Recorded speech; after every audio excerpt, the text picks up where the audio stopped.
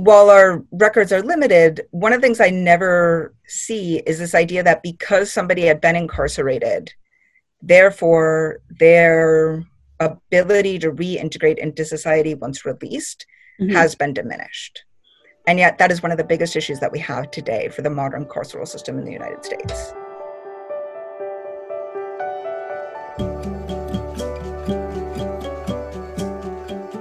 Hello and welcome to Medieval Pod, a podcast about how the medieval world influences the politics, ideas, and lives of modern people.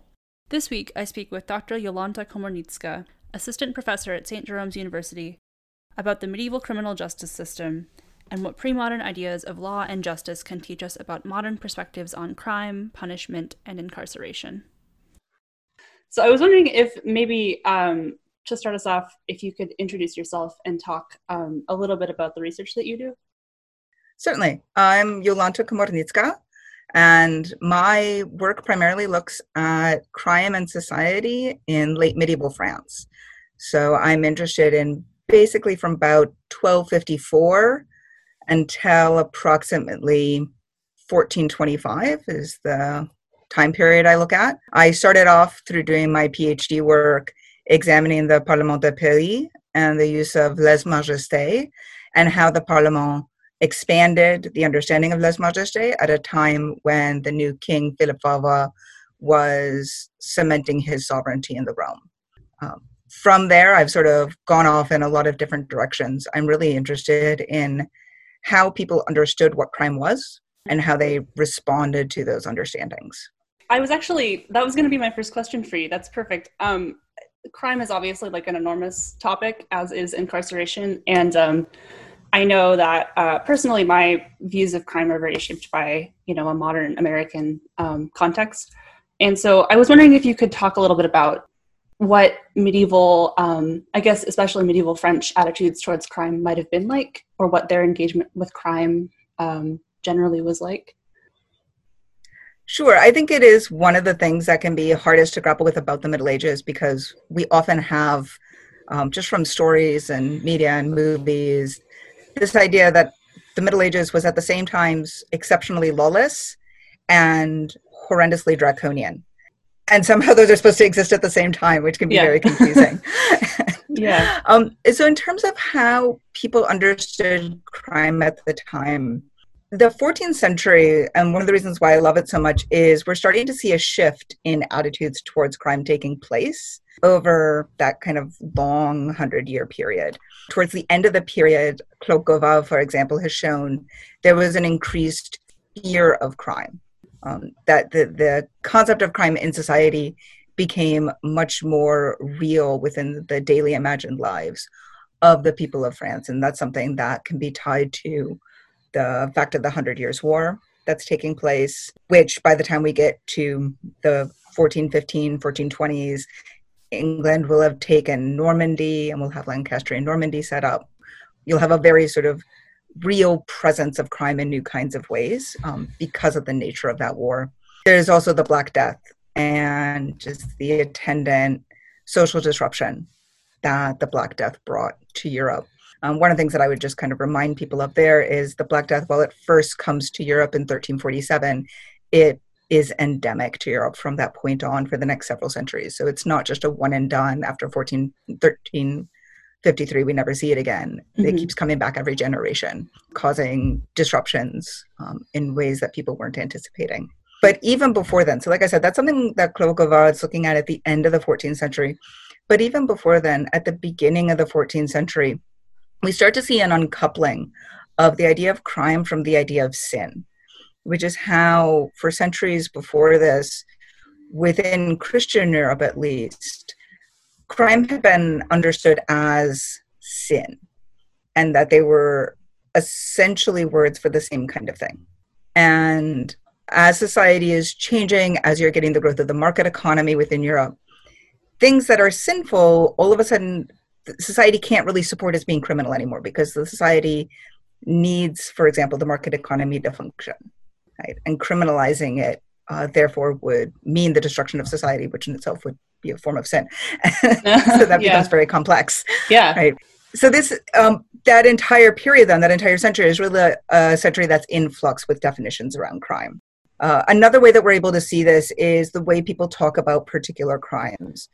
It's around this time that you start to see murder being split into multiple categories. The idea of self-defense starts to be articulated more clearly in a legal format, not just in a I justify myself, but it's a legal framework that can be applied in a court of law. You start to see differentiation between what we would today call manslaughter and first degree homicide. The idea of premeditation versus something that's done in a blind rage or when drunk or something like that. Those start to be separate out in articulations and then in terms of how they're dealt with within the criminal justice system at the same time. So these are all changing during this period. That's super interesting. That sort of shift that is happening at the end of the 14th, beginning of the 15th century, as you said, or I guess just late medieval, is sort of seems to be something that I've heard a little bit about, but that the person you recommended to me, Geltner, talks quite a bit about, is the shift that he sees at the same time in tandem, that is not just a change in, as you're saying, what crime is, but also how crime is dealt with. And I thought that it was really interesting. He talks quite a bit about the shift from prisons as kind of temporary spaces where you're held for, until you can be punished or such. And then that shift into incarceration as a punishment in and of itself, which I thought was super interesting, especially because everything else that I've read really by people who are carceral historians but are a little bit later kind of situates that in the early modern period and kind of says like, oh, incarceration is not a medieval thing, which is really like Foucault, I think is the biggest example of that. But lots of people do that. But so do you, at this time when, as you've said, the definitions of crime are changing in medieval France, do you also see this shift in punishments as well? So I would say in France, not so much at this point. In France at this time, we're still seeing incarceration primarily as pretrial, as a means of ensuring somebody stays put for the ability to adjudicate guilt. And then there are exceptions within that. There's a lot of what we would call bail or parole that's taking place at the time. There is some post-conviction incarceration. And within France, that is far more likely to be seen actually within the ecclesiastical judicial system than within the secular system. So that's another thing to keep in mind, is that when we're talking about France, we have multiple jurisdictions. So there's the really big distinction between whether it's secular justice, which ultimately derives from the king, or ecclesiastical justice, which is usually something that is specific to various monasteries. But at the same time, even within the secular world, there's royal justice, but we don't have a centralized society. We don't have a centralized state. And so the use of incarceration, for example, in the South, in Languedoc, which, while more and more becoming part of sort of the king's France, if you will, has a very, very different culture, very different approach to attitudes around the use of the courts in order to redress grievances, the use of punishments and things like that. And then once you get the 100 Years' War coming in, and you have the English, for example, incarcerating people that they see as acting against English interests during the war, then you'll see incarceration being used in an essentially a kind of novel way because of the specificities of the war. But I think I think Geltner's argument is really great for looking at the city-states of Italy. Those city-states are much more contained geographically and far more centralized administratively than what we have as a situation in France. So we don't see quite the same. So that centralization is really sort of key to the development of incarceration as a punishment in and of itself, rather than, oh, this is a functional thing that's helping us kind of keep organized and keep people in one place. That's super interesting. Right. Once somebody entered into the criminal justice system, so like once they committed a crime, or once they, like you said, had committed a crime in self-defense maybe, or had a crime committed against them, what would their experience of the criminal justice system in France have been like, or what might it have been like? Some of the first questions that have to be asked are, what's the crime? Mm-hmm. If it's a civil offense, what we might call tort today, so dispute around inheritance, for example, the court you're going to end up in, the system you'll end up in will look different than if the dispute is about murder or even about, say, petty theft. Right? So there's kind of that separating it out. There's also two systems of being brought to justice. One is the accusatorial system and the other is the inquisitorial. And the accusatorial system is essentially, I'm a victim, I've been injured by someone, and I go to the provost, the bailiff, and I say, I have received this injury, I accuse this other person of having injured me. But I, as the accuser, am them somewhat on the hook for proving my case of an injury. And if I can't prove it, I can be liable to the same punishment that the person I accused of would have suffered if they were found guilty. Okay. So that is, of course, meant to limit kind of frivolous lawsuit taking place. Then there's the emergence of the inquisitorial system, which is basically, well, what if I'm dead? I cannot accuse someone of killing me if I have died. Yeah. And therefore, and it's a simplistic way of putting it, but it's a helpful way of understanding it. The judicial system sees a crime has been committed. They have heard of it somehow. There's rumor. They are the one to ex officio begin the investigation and say, aha, we suspect you, we therefore accuse you and bring you in. So those two systems mean that you're going to have a slightly different procedure at court, because you're either facing another person who is saying, I have accused you, or you are facing essentially the figure of what we might, in American parlance, call kind of like a district attorney, right? The representative for the government. But you're brought into court, you're brought into the appropriate jurisdiction, let's say. You have the right to know who has spoken against you. You have the right to confront your accusers. And this is a really fundamental right that gets established around the 12th century in Europe, is that everybody has the right to confront their accuser. And I officially, because I can hear the people on the pod yelling at me, this is not the Inquisition we are talking about. Oh, thank you. Inquisition is something. Yeah. It does not apply to most criminal circumstances in Europe at this time. So we're just going to set that to one side, if that's all right. Yeah, fantastic. Okay. So you come in, so you hear who's spoken against you. You're allowed to call your own witnesses. If you are in a court of middle or high justice, and that's determined based on the severity of the crime, whether you're in a low, middle, or high justice court, you are permitted to have legal representation. And in fact, by about the 1330s in France, in high justice courts, you have to receive special permission to not have legal representation. You actually have to plead to not have an advocate on your behalf. And that's in part a recognition that the justice system has become so complex, that the law is becoming so complex, that it is inheritably unequitable to place an accused in that circumstance without an advocate by their side. So witnesses can be called forth. You would likely be interrogated. If you are the accused, you would be questioned. You would not necessarily be tortured. This is something that all of my students love to ask about, is, does that mean you will be tortured? Not always. Unfortunately, the documents that we have from the time, they're a bit cagey about whether torture occurs. So a lot of it is reading between the lines, trying to figure it out.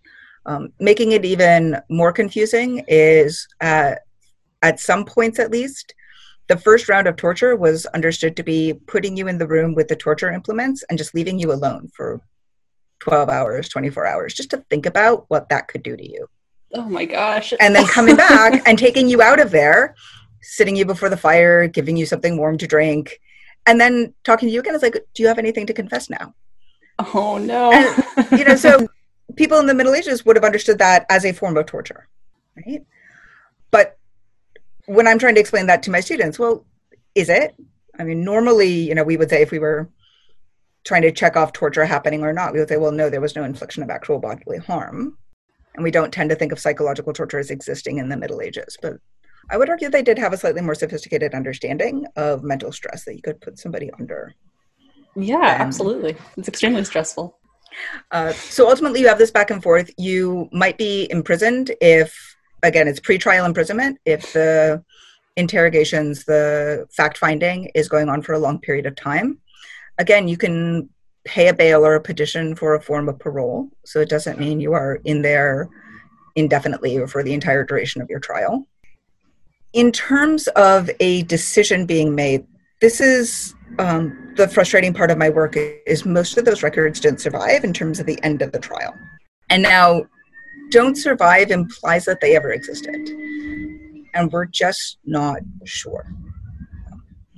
So it seems to be the case that in most instances, whether we're talking about petty theft, whether we're talking about an inheritance dispute, whether we're talking about murder, some kind of what we would today call a plea bargain takes place behind the scenes.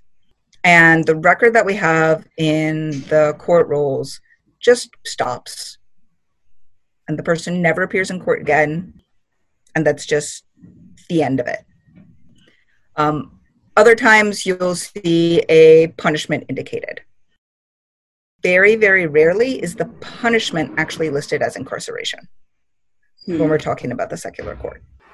Most often the punishment that you would see if you see something listed is you'll see a form of shaming punishment. So the pillory, the stocks, what's known as the ladder, which is another form of stock, just another uncomfortable position to be bound in and then physically kind of displayed in front of people. There's what's known as the amende honorable, which is where you are making recompense to the society for what you have done. And by far the most common is a fine, is paying some kind of a fine, both to the court and to the victim. Yes, executions did take place. And certainly when we look at statute books, just about everything is worthy of execution. Everything gets a capital punishment in the books. When we actually look at the trial records, not even a quarter of the trial records suggest that people are truly being executed for the crimes the statute books say they ought to be executed for. So that's always something we have to be really careful of when we're comparing legal prescriptive texts with practice. That's super interesting. So you're saying that a lot of times when the official crime for something was execution, there would either be a bargain or some agreement would be reached and they would not actually be executed. That's super interesting. That's correct. And that's true even in the cases of murder, high treason against the king, which we think like, of course, the king is going to kill them. Like kings are very thin-skinned. And yet, most often we don't see executions for treason taking place. That's interesting. Do you have any sense of why why that might be, or any thoughts on that? I think I do. I have lots of thoughts. Yeah. I think one reason when we're looking at individuals who are extremely high up in society, so when we're talking about the aristocracy, one of the reasons we don't see executions taking place so much, say in the period that I'm studying, 14th century, 15th century, is this is a time when you have the 100 Years' War going on and you need those aristocrats on your side. And so, okay, maybe they betrayed you and they were helping the English, but maybe you can convince them to come back to your side. And so you're playing kind of a longer game at that moment in terms of trying to figure out how to work with someone who is maybe not the most reliable, but he's got 500 knights under his command, and that would have been really helpful at Crécy. So, so you're making those calls. Now, interestingly, we have instances where, for example, when Charles V becomes regent, his father, John, has been captured by the English, is being under a very pleasant arrest in London with King Edward, and he's acting as regent for the realm. He has some nobles who had sort of betrayed him that he wants to grant a pardon to in order to bring them back to his side. And the Parliament of Paris says you can't do that. That is in violation of the royal dignity to essentially permit them to get away with what they did. And Charles says, well, I'm glad you think that, but I'm still going to do what I'm going to do. So you have these moments where the law court and the king have different understandings of how the law should be applied in these circumstances. So that's one explanation. But as I was saying at the beginning, in terms of my PhD research, I looked at how treason was becoming a broader category. And so treason was much more than just, handing over the battle plans to Edward, right? So that the French would be defeated at Agincourt or something like that. And that was an Edward, wrong example, but you get what I mean. So you'll get things like any crime that's committed on a king's highway. That becomes an act of treason, of lèse-majesté. You can have even murder starts to be paired with the language of treason at this time. Forgery, counterfeiting, even some instances of rape are counted treason, even though it's not related to the royal family. And so treason is very specifically being expanded in part to grant the king more sovereignty, grant the king larger jurisdiction, and a stronger claim over France at this time. But that means you're sweeping up a lot more people into this thing you have called treason. To then take the highest punishment of treason, decapitation, drawing and quartering, right, and apply that to that large swath of people, it was just untenable. I think not simply that the court thought about it and said, like, well, if we do that, we'll have a rebellion on our hands. I think it was more, it just never would have occurred to them, even though they were using the language of lèse-majesté in order to bring a jurisdictional role into that case, that they then assumed they had to bring in the same form of punishment at the same time. I think in their minds, these were two really separate ideas. I guess a follow-up question that I have for you, maybe not specifically about treason, but about the, I guess, equity of these different kinds of punishments. You mentioned earlier that there were sort of different high, middle, and low courts that were taking trials and dealing with crimes. Do you see a lot of, I guess, equity in punishment for the same kinds of crimes across those courts? Or do you have a sense that, like, people who were in certain social classes maybe just had different social class matters a lot. Yeah. It's extremely important in this regard. Absolutely. There's no sort of universalism to it. And again, you see it sort of being softened within the jurisprudence that sort of it should be more equitable. You're starting to see movements towards that and what's being written by the late 13th century. But in practice, in part, when we're dealing with fines, there's a recognition that you can't impose a 1,000 livre fine on a cottager who is lucky to make a livre, 2 livres in a year, right? Somebody who's essentially indigent. You can't impose a fine that they would never have a chance of paying, right? So that sort of imbalance can work both ways. It can actually work toward what we might call greater justice, but it can also work in the opposite direction, right? So women, for example, are treated much differently under the law than men are. Now, they have more legal freedoms than in England, for example. So women in France are able to appear in court on their own. They don't have to be with their husband or with a brother or something like that. They can speak on their own behalf. On the other hand, if they're going to be executed at this point in time, unless they've committed bestiality, they will be burned at the stake in terms of execution. Yeah. Really? That's just the standard form. So if you see a woman in the 14th century in France, she's being burned at the stake, don't assume she's a witch. One, that's the early modern period. We have nothing to do with that. Yeah, no. But also that's just actually the standard punishment. If it's bestiality, she'll be buried alive along with the animal with whom she fornicated. Oh, is there a reason? Just out of curiosity. So some of the theories around this are that women's criminality is more disruptive to the society. So this is a society that thinks in terms of kind of the macrocosm, microcosm. That just as children owe obedience to the father, the wife does to the husband, the subjects do to the king, humanity does to God. And so people rebelling against God is terrible, right? So a wife rebelling against her husband is terrible. So woman's disorderliness, which of course, because of Eve and the Garden of Eden, is the origin of disorderliness within the world. Her disorderliness is particularly pernicious within the society and needs a special form of cleansing. With the burning at the stake, I will say that two aspects that vaguely soften it. Most people would either die of smoke inhalation before the flames actually consumed them because of how the fires would be built, intentionally to create a lot of smoke.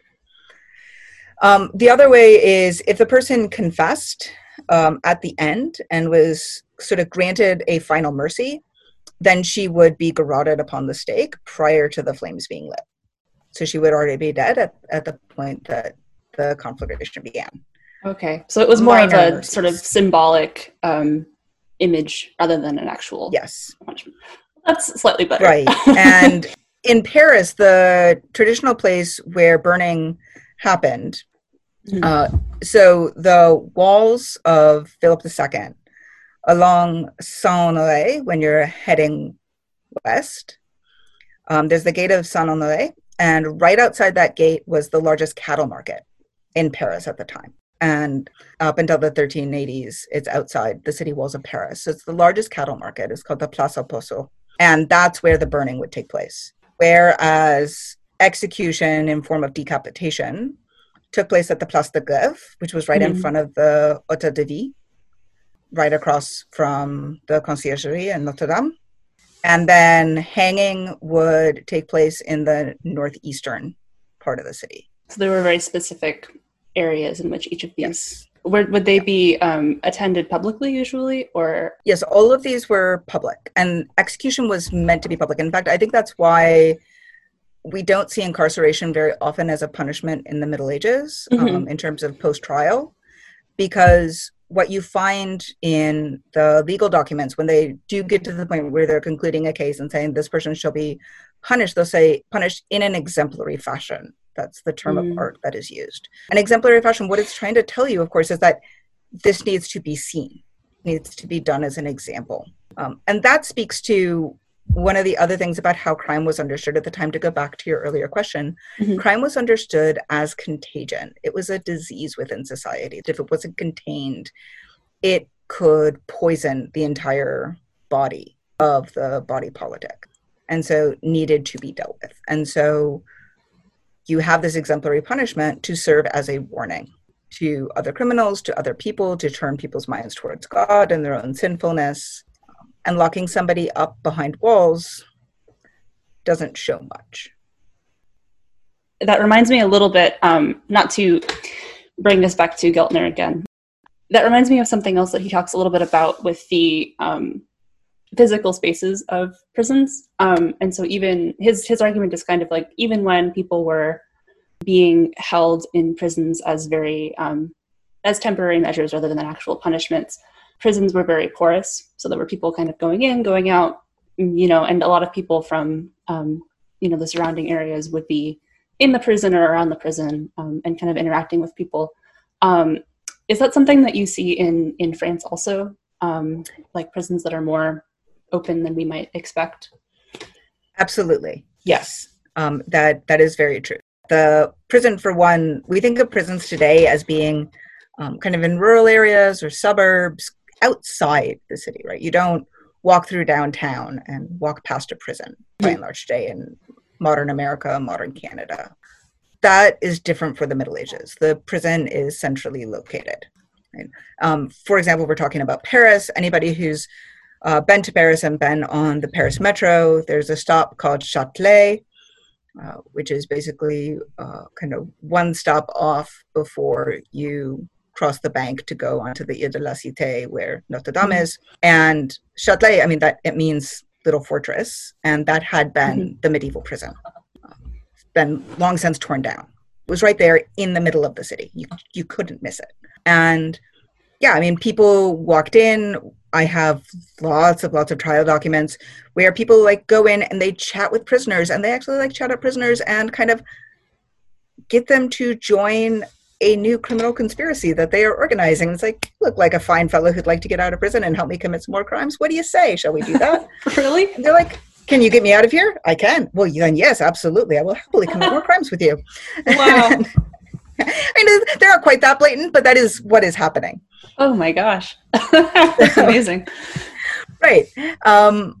So absolutely, there is a porousness that's taking place. There's also porousness in that there's what we might even today refer to as kind of a day release program, where they are permitted to leave the prison during the day, conduct their affairs, and then return to prison at night. And so they have to sleep there at night, but they're able to do things. And that's particularly important if part of your incarceration is around questions of debt, for example. Right? So the ability to make money is very much tied to your ability to leave prison at that point. Merchants often conducted their affairs from prison when imprisoned. They weren't able to do it as effectively as when they were on the outside, but they were certainly able to do it. Right? So yeah, the ability for families, friends, associates to come in and out of the prison and speak with prisoners and things like that is very, very different from what we have today. And I think that speaks to one of the things that makes prison really different in terms of the medieval imagination, in terms of how people understood whether being incarcerated was a stigma. Because you didn't have the severing that can take place in the modern carceral system. And because incarceration is so rarely in France used as a post-conviction punishment, and even when it is, it's not nearly for as long as duration as we see of prison sentences in modern America. What it means is that somebody is there for maybe 6 months, maybe a year. 8 years would be really, really, really on the outside. Right? When we see like tales about people being in prison in the Middle Ages for 10 years, 20 years, that's because they were off like fighting in a war and they got captured by the other side. That's a really, really different kind of imprisonment than I accidentally killed my neighbor with some head shears because I got really mad about his cow. Yeah. And so that then means that how people understood whether somebody was incarcerated, changing their reputation is very different from today. Yeah. So while our records are limited, one of the things I never see is this idea that because somebody had been incarcerated, therefore their ability to reintegrate into society once released has been diminished. And yet that is one of the biggest issues that we have today for the modern carceral system in the United States. In terms of integration into society, ability to frequent the various establishments, public spaces, without this idea of sort of being watched, right? There isn't this parole system of you have to check in and you have to stay, a kilometer away from a school and you can't go into playgrounds and you can't have a driver's license, right? Things like that are really limiting on the freedoms of movement post-incarceration. That's just not something that we have a lot of evidence of.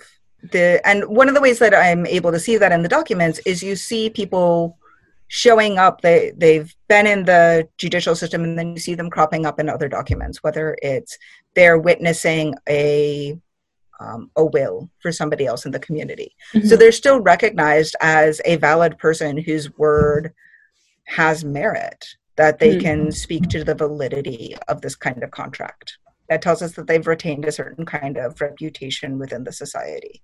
Or, when they come up in front of the criminal justice system again in the 14th century, you're not seeing that their case is being dealt with particularly differently because they'd shown up before. So there isn't this sort of accumulated baggage that comes with only having been there once before. Now, if you are known as a notorious pickpocket, notorious arsonist, something like that, that will ultimately work against you.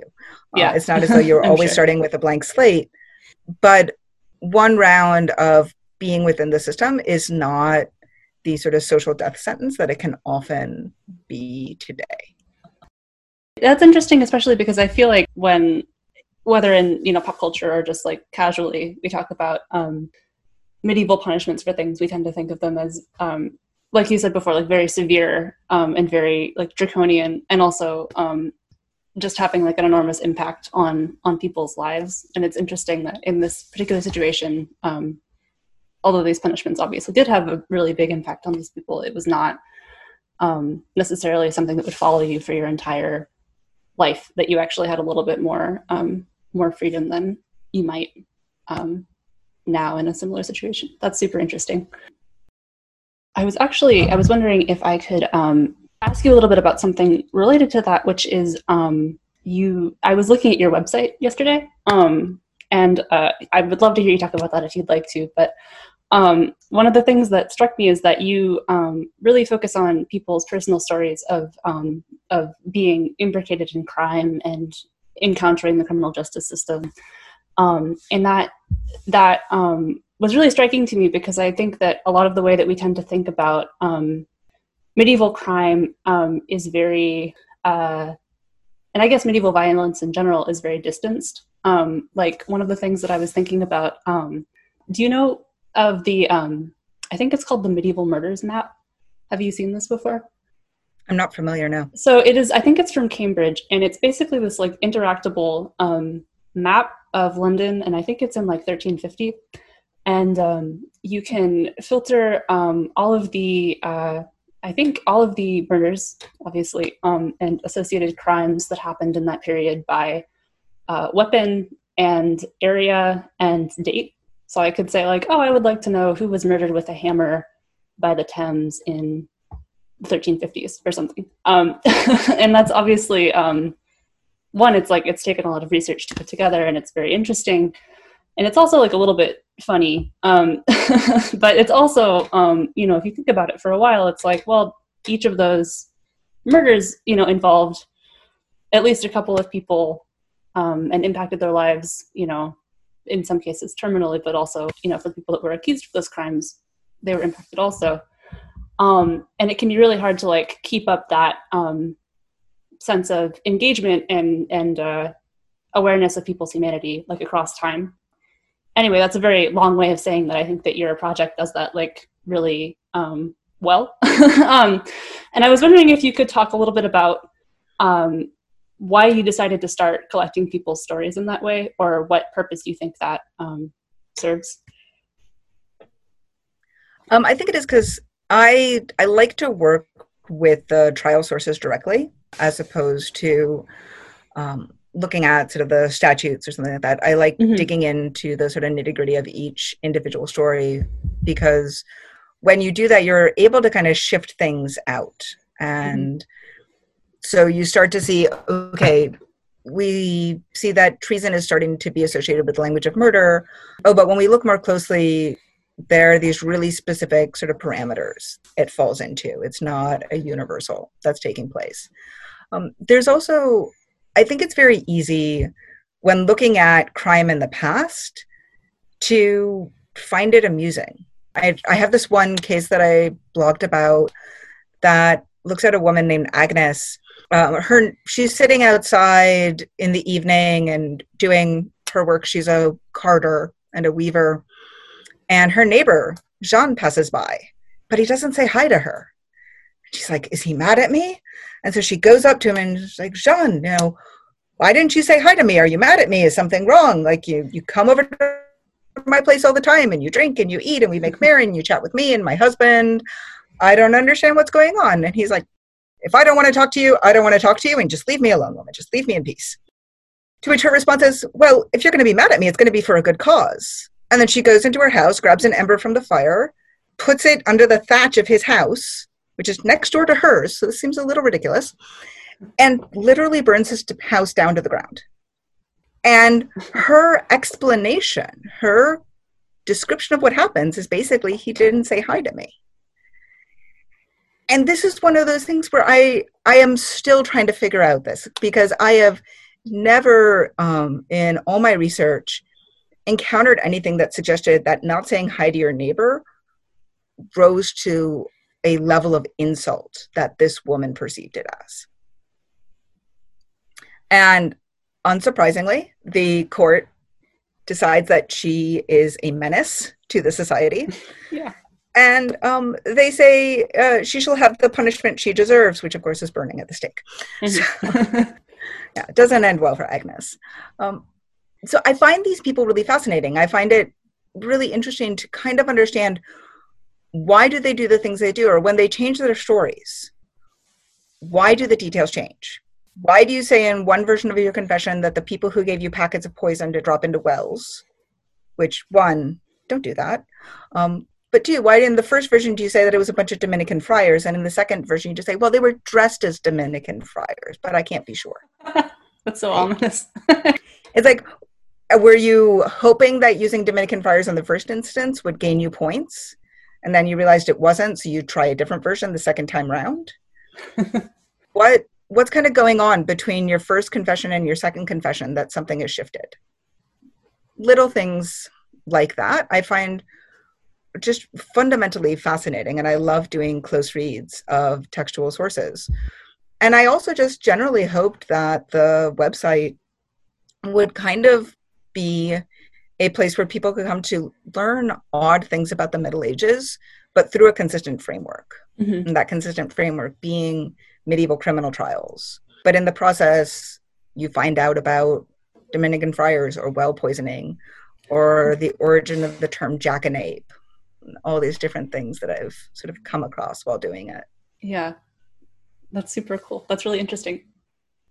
I was wondering if we could talk a little bit about sort of the comparisons we might make between medieval French incarceration and modern incarceration, and the problems with, those kinds of comparisons. But I guess my first question in that kind of vein was that, especially, in the past decade, the past 5 years, but especially right now, when we have a lot of focus on both police abolition here in America and prison abolition, and also, worldwide, that's something that is becoming really widespread in a way that I don't think it has been before. I was wondering if you think that there are any pre-existing medieval histories that you see, or indications that you see of something like either prison abolition, or I guess in this case, because incarceration isn't such a big thing at this time, it would be more like changes to the way that punishment is working. Are there people in the medieval period who are sort of pushing back against this system? I mean, there are people who push back against, for example, the use of torture that's taking place in the Middle Ages. So we see medieval people commenting on the use of torture and things like that. Because in medieval France, incarceration isn't as big as it is today, and key, I think, is it's also not as dehumanizing as today. So we already talked a little bit about how people are able to stay connected to their society in various ways that I think is really important. And I think even if we fail to get to a model of full prison abolition, I would hope that we could at least work on integrating inmates into the society while they are still incarcerated. And I just actually heard on the news today that I believe it's San Francisco is moving to eliminate the fees for use of the phone in their prisons, which would be amazing, because the ability to communicate with the outside world should not come at a cost, because that is a long-term cost that takes place. So there's that component of it. I think the Middle Ages can speak to us about forms of restorative justice or transformative justice. I know that more and more people are beginning to look to alternative solutions to punishment. One of the things about medieval justice is it is focused on the community and society in a way that ultimately I would say that our system is not. And that, I think, exists on two fronts problematically within our world. One is that there's all this language about, well, this needs to be done for the victims, that there needs to be this sort of punishment for the victims, irrespective of whether that is in the best interest of the society at large. And I think there's a misunderstanding of how prison actually impacts the society at large. I think society at large often is code for just saying white suburbia, feels more comfortable with people incarcerated, but not the actual communities from which these people are being taken or the communities that those people have potentially harmed. And I say potentially there because so much of modern incarceration comes up from victimless crimes. And that's something that you don't see with medieval incarceration, that there are not incarceration for victimless crimes. There's execution for victimless crimes when we look at heresy and witchcraft, but the medieval idea of what counts as a victim was different because of the nature of Christian hegemony at the time. But, somebody who gets drunk on a regular basis, which is the closest I can get to, say, incarceration for weed, that just didn't exist in the Middle Ages, right? So that's one aspect of it, is sort of having a real hard look at what we mean by victimization, what we mean by the good of society. And the medieval system had a much more expansive idea of how to make amends with society. So one thing we still have today, of course, is the idea of the fine, of a monetary sort of recompense. There was also the idea of pilgrimage, which one can look at almost as a kind of temporary exile, that a person is sort of being sent away, hopefully on a quest of spiritual enlightenment, though whether they actually successfully feel enlightened at the end is more personal than any of my documents could ever say. Or there's that idea of the amende honorable, which is this, you're on the one hand being publicly shamed, but you're also saying, I recognize that here are the places within the community that I have done wrong, and here are the places where I shall attempt to make up for it. Right? And again, that use of an example, right? Example as opposed to threat. I think prison is mostly used in our society as a threat. This is what shall happen to you if you do this. And clearly that's not working. Though crime is going down and has been going down for the past several decades, and I think it's important to recognize that, despite incarceration going up. But this idea that there can be a way for the victims of the society and the injured to work with the accused, I think is really important. Another way that we can sort of see that incarceration is not the big fear, I would say, that exists today about, well, if you open up the prisons and let all these people out, they'll just go on a wild rampage and will just have the world in fire, which seems to be a lot of the pushback that you see against prison abolition. The Middle Ages can offer us a counterexample. It was not uncommon to just release all the prisoners from within a prison, right? That might happen upon a king's coronation and they make a visit to a town, right? And so you have a royal visitation and you would have a release, or it'd happen in a jubilee, or it would be another time when you might see it. There are these different times, and you don't see a huge, if we actually look at the documentation about crimes, we don't see that there's a huge uptick in crime taking place. We don't see an uptick in people writing about crime or a fear of crime.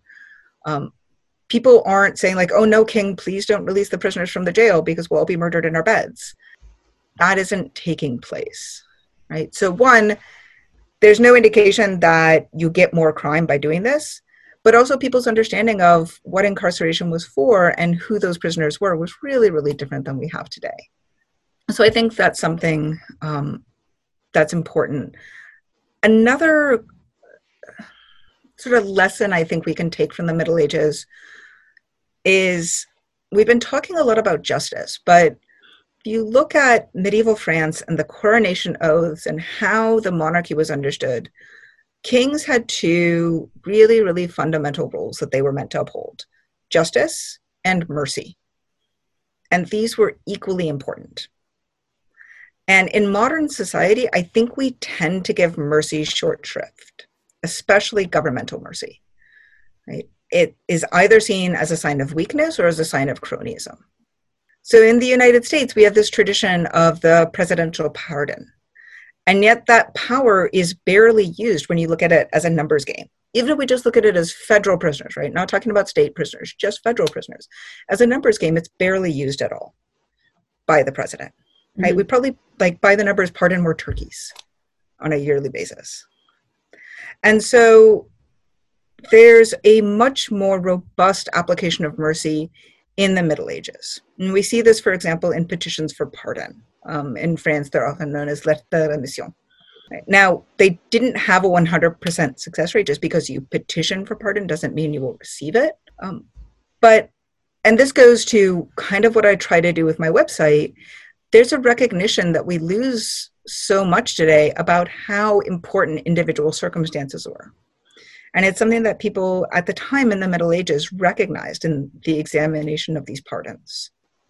And those pardons are usually coming from people who had been incarcerated, right? People who had received actual prison sentences as their punishment.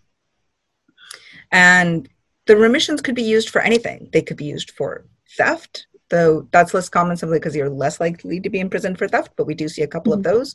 But murder, rebellion, murder of like the king's officers, right? So a form of treason. All of those are acceptable to have pardoned, and you don't have to have a personal relationship to the king for that to take place. And you don't have to sort of be part of the cause du jour, right, of the first spouse or something like that to be granted a reprieve in this way. So I think our society could learn a lot from medieval ideas of mercy, if nothing else. Did you have any other points you wanted to get to or questions you wanted to raise? I think really just two. One, we were focusing so much today about the prison system. I didn't really talk about this, but the Middle Ages also can offer us ideas about what an unpoliced society can look like. An unlike police society doesn't mean a lawless society. And the forms of sort of community responsibility and what is in both England and in France referred to as the hue and cry. The responsibility that when you hear somebody in distress, you are to come help. You must come help and give assistance to people. And that's equally true whether you are a man or a woman within the society, 14th, 15th century. Now, this can be complicated, right? The Middle Ages did not view everybody that existed in a town as part of the same community. So I don't mean to suggest that it is a panacea for what ails the modern United States, but I think there's a good reason to study that history and think about what it's doing and why that could function without a police system. The other thing I would say is that if people wanted to see my ridiculous drawings of squid or anything else, they can find it at medievalnotary.com. Yes, go check it out. They're fantastic. I think that's actually a really good place to end. So thank you so much for talking to me today. Thank you so much for having me.